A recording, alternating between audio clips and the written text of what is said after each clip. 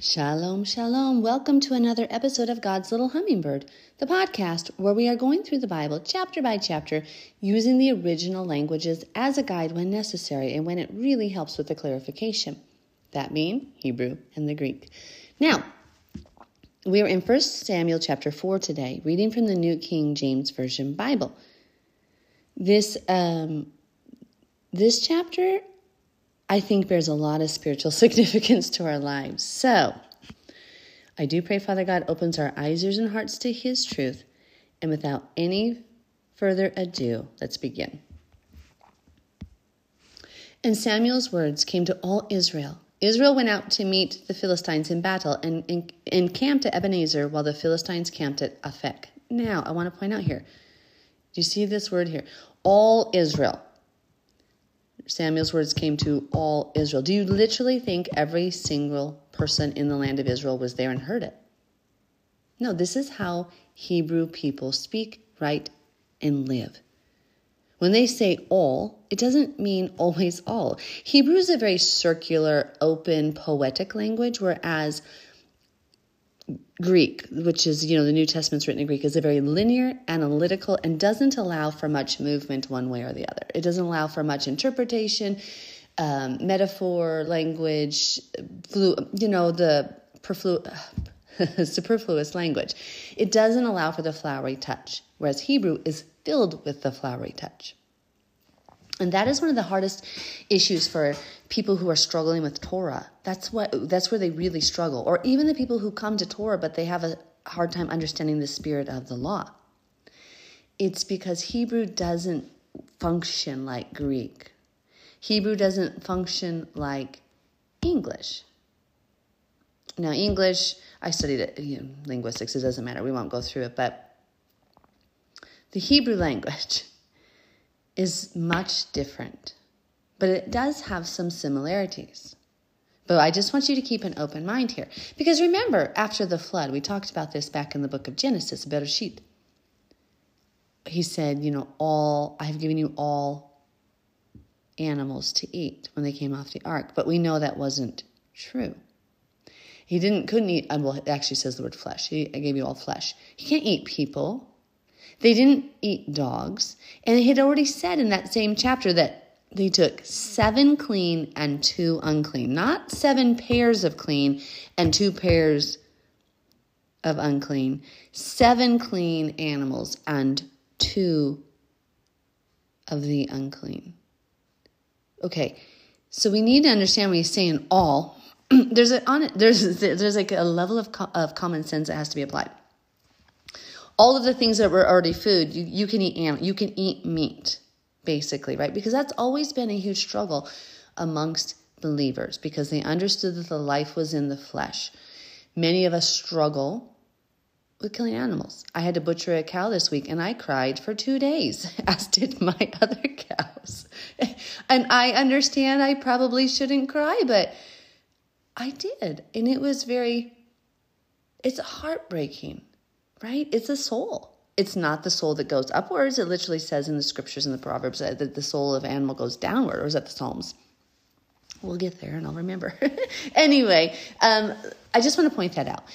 It doesn't mean that every single person in Israel heard this. So some of you who are very closed-minded in a way that everything has to be exact, literal, what is said, then you're going to struggle with scripture, and you would never have understood the Messiah when he says, hate your mother and father, because you're going to go, okay, I'm going to go hate them, or pluck out your eye. You're going to go pluck out your eye or cut off your hand. It's like, oh my gosh, it's a figure of speech, okay?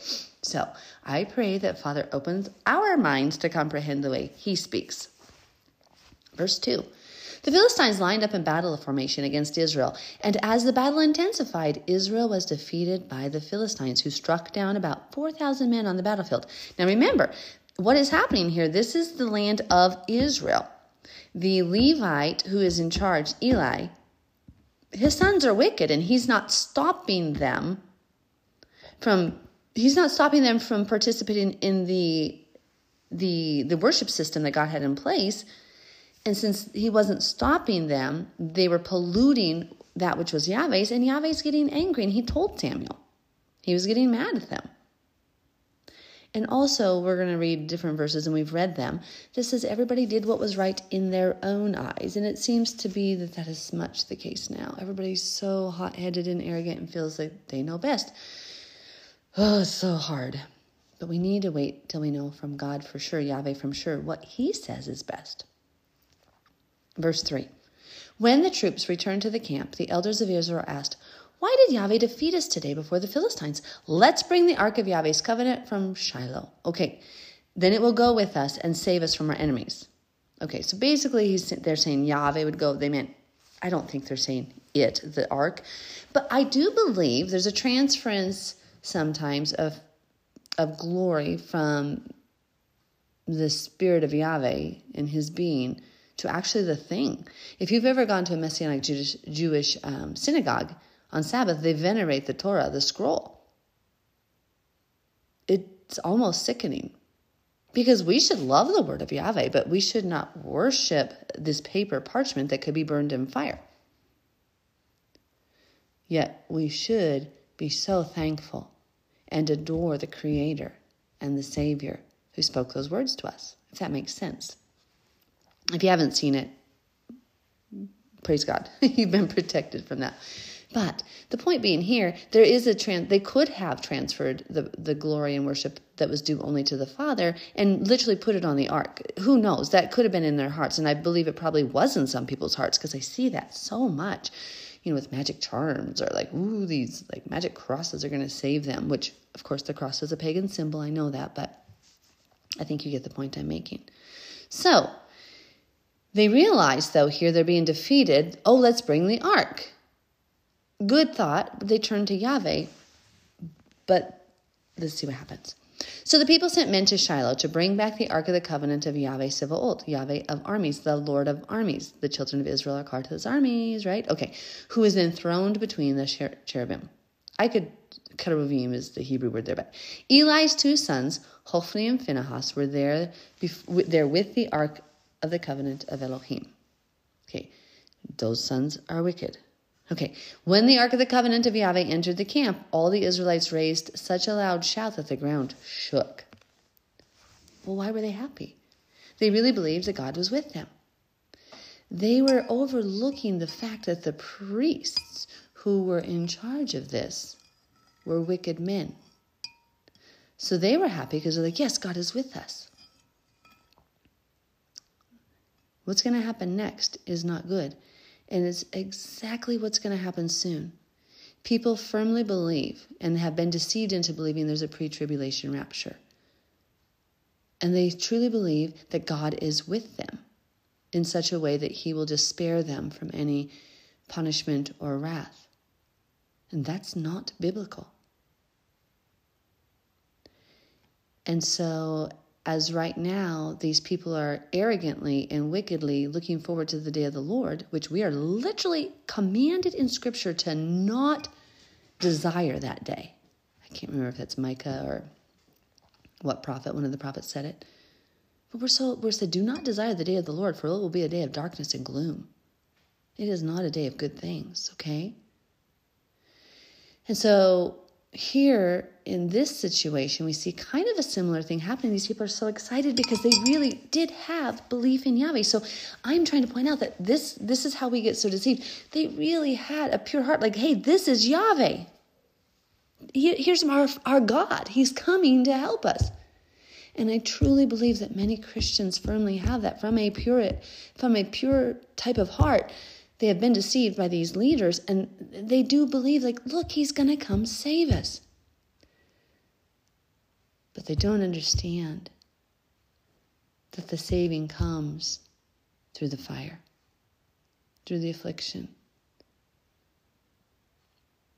Ooh, I'm sorry, my eyes are tearing up for what's coming to this nation and this world. And ooh, I am begging Yahweh every night, all night. I wake up hours in the night and I'm begging him for mercy on his people. Remember his covenant. In his wrath, remember mercy. And I'm trying to share desperately with people, turn from their unrighteousness. In fact, I find myself in a really odd predicament because as a photographer, I've always tried to focus on the humility and the humble and the families and stuff like that. And recently I've been doing these sessions with young women, and I tell them up front, we conference call, and I say, please dress modest. We want to not, a rite of passage is not about being a sex object. And so I'm very focused on that. I do not believe it's wrong to have pictures, right? Photos. Some people say that's an idol, but the temple was filled with idols then, because the temple has carved pomegranates and all of this stuff. And every time I've prayed about it, the Father has never told me photos are wrong. He's always told me vanity is wrong. And that's where I find the struggle. At the same point, I have literally prayed, Father, only bring me the souls to whom I'm supposed to share, and I give them Bibles at the end of the session. The whole time I try to get them. Sometimes they're just doing things. I'm like, oh my gosh, please stop. I'm trying to push them to holiness. I'm talking about God made you beautiful. Look at that beautiful smile you have. Because a lot of the students that have been sent to me, to be honest, are people with very low self-esteem. Praise Father for that. They have, and I'm able to show them God's beauty in them, but I don't want it to be physical. I'm constantly focused. I'm trying to tell them things like, oh, you have a beautiful smile from Yahweh. You light up the world with that smile. Show the world God's love. Let God show through you. Those are the things I'm saying during the session. And so my point is, I'm trying to get people ready for what's coming. I always ask for people who need to hear to be sent to me. And I don't always know how to handle the situations, because I'm the type of woman who wears, shirts buttoned up to my neck and extremely modest, loose-fitting pants, and does not want vain pictures. I don't even care. Like, I go online without even combing my hair. I'm like, whatever, because I think I should just be real. And this is who Yahweh made me to be. But at the same point, I'm taking that opportunity to share. And so share where you're at. Turn them to righteousness. Share, meet them where they're at. I'm not going to go sit in a bar, drink a beer with somebody, but by George, if I pass them on the street, or if I'm somewhere and they're buying beer, I'm not going to condemn them or judge them. I'm going to reach out a hand, and I'm going to share with them and kind of sit with them a minute and talk to them and help walk with them, so maybe they can leave that path. So I think right now more than ever, we are fishing, because the hunting's coming, as Jeremiah says. So I'm sorry, that was a long... Did you miss me? Did you miss my long tangents? I love you. Okay,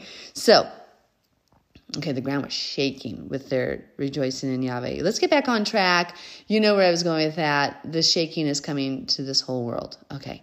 So the Philistines heard the sound of the war cry and asked, what's this loud shout in the Hebrews' camp? When the Philistines discovered that the ark of Yahweh had entered the camp, they panicked. Why they panicked? Because they knew that the God of Israel was real.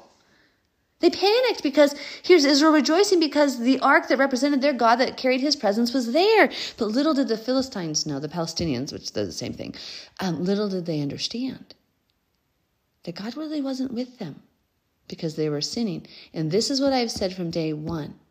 You can't curse God's people, but you can curse yourself. Okay, so other people can't. The better way to phrase is, other people really can't come against us unless we bring the curses on ourselves. We open the door to Satan. Now, we can be afflicted like Satan afflicted Job. I get that. But primarily, we opened the door to be attacked. And what were they doing? They were allowing in the priests who were corrupt, like every church has done, and most Messianic synagogues have done. Most Messianic fellowships. I don't know the word. I don't even know the word to use there. Anyway, and they said, a God has entered their camp. They said, woe to us, nothing like this has happened before.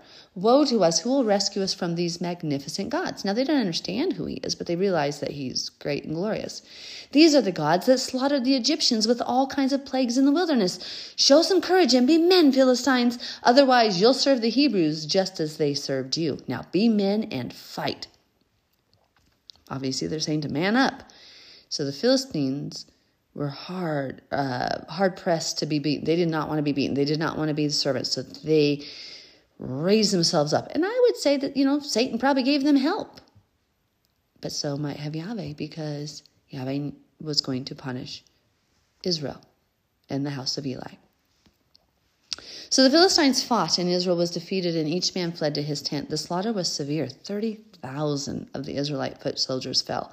The ark of Elohim was captured, and Eli's 2 sons, Hophni and Phinehas, died.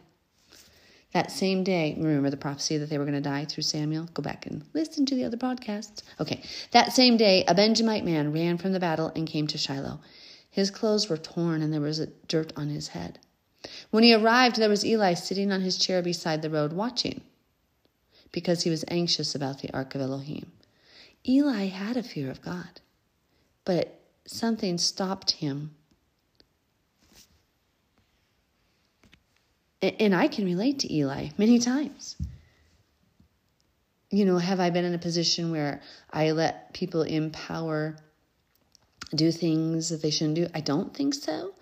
But I have felt before when I see people doing things that are contrary to the Torah and contrary to Yahweh, I've shared with them, but then I don't know how to stop them. Same thing like I was just kind of talking about with some of these senior photo sessions.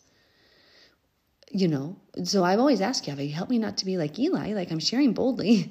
I'm sharing. Help me to carry it through so that I actually turn them to righteousness and not compromise and condone unrighteousness. But here's this man, Eli. You could tell he had a fear of Yahweh. He respected and understood that that Yahweh spoke to Samuel. But what I always think he should have done was repent. He should have said, okay, Father God, help me to turn from this sin. And again, maybe that's it. Maybe he's just complacent, like, whatever happens, happens. And I'm definitely not like that.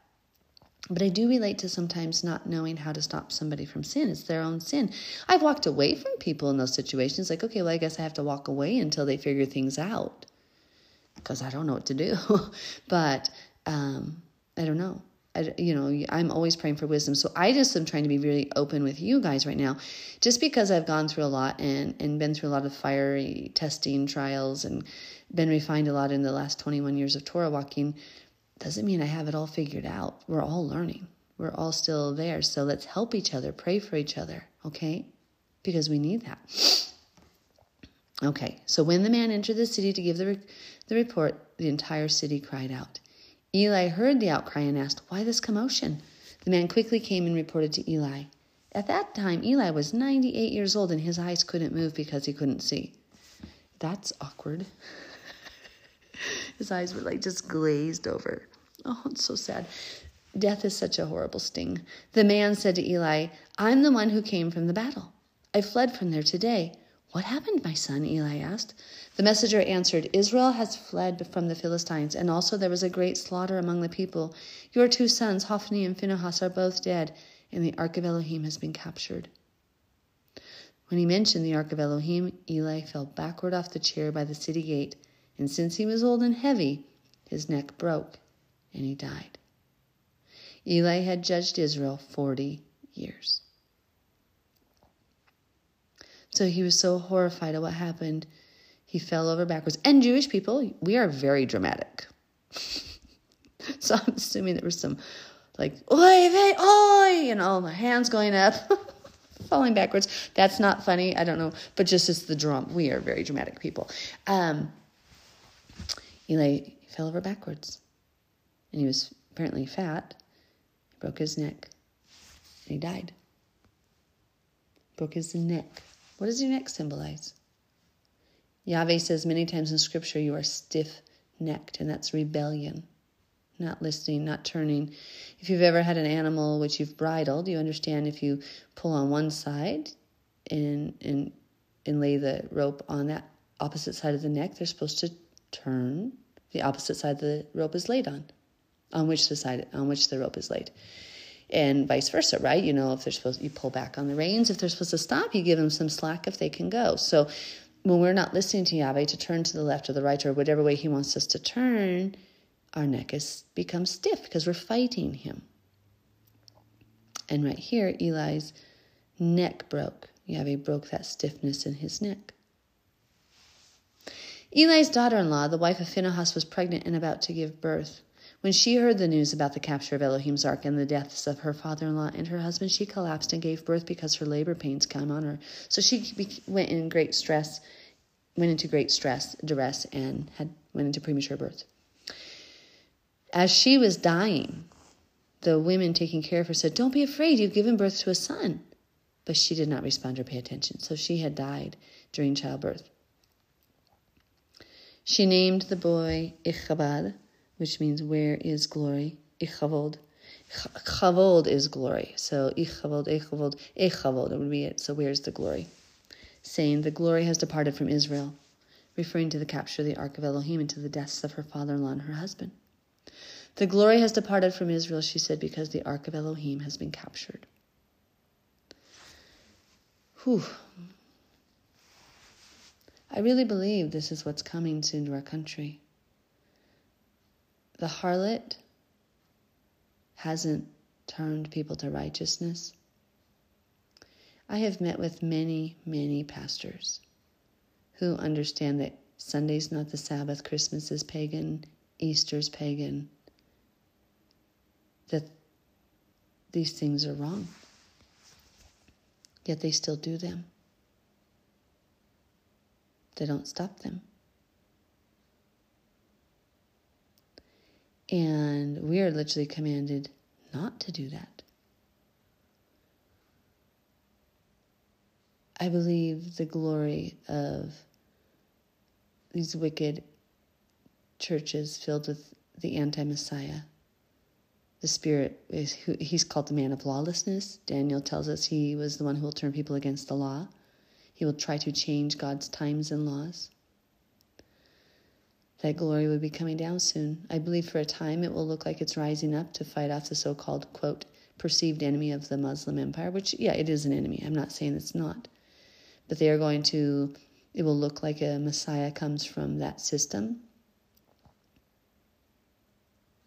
to save, quote, the Holy Land, which it is the Holy Land. I don't know why I said quote there, but to, quote, save, I should say, quote, save, because they're not going to be saving it. I put the quote in the wrong place. But those who know their Elohim, those who know the Torah, will not be deceived. We must stay strong. And we must keep reaching and fishing for those still stuck in the system. And we must desperately right now try to get them out. So their eyes are opened, their ears are open, their hearts are ready to receive. Because when we see the glory of Yahweh leave this earth and shatter it, we will understand it's for the transgressions of us and our people, the defilement that we have brought to the earth Yahweh created for his glory, that has done nothing but be contrary to him. And it is preparing, the shaking will prepare the place to be cleansed for the return of our Messiah. So may we be bold to stand up for his truth, righteousness, and may we actively be seeking to pull those people out of the dark places so God can have his bride, his people, the ones whom he created to worship him. Much blessings to you all, and I pray you have a blessed Shabbat. Shabbat Shalom.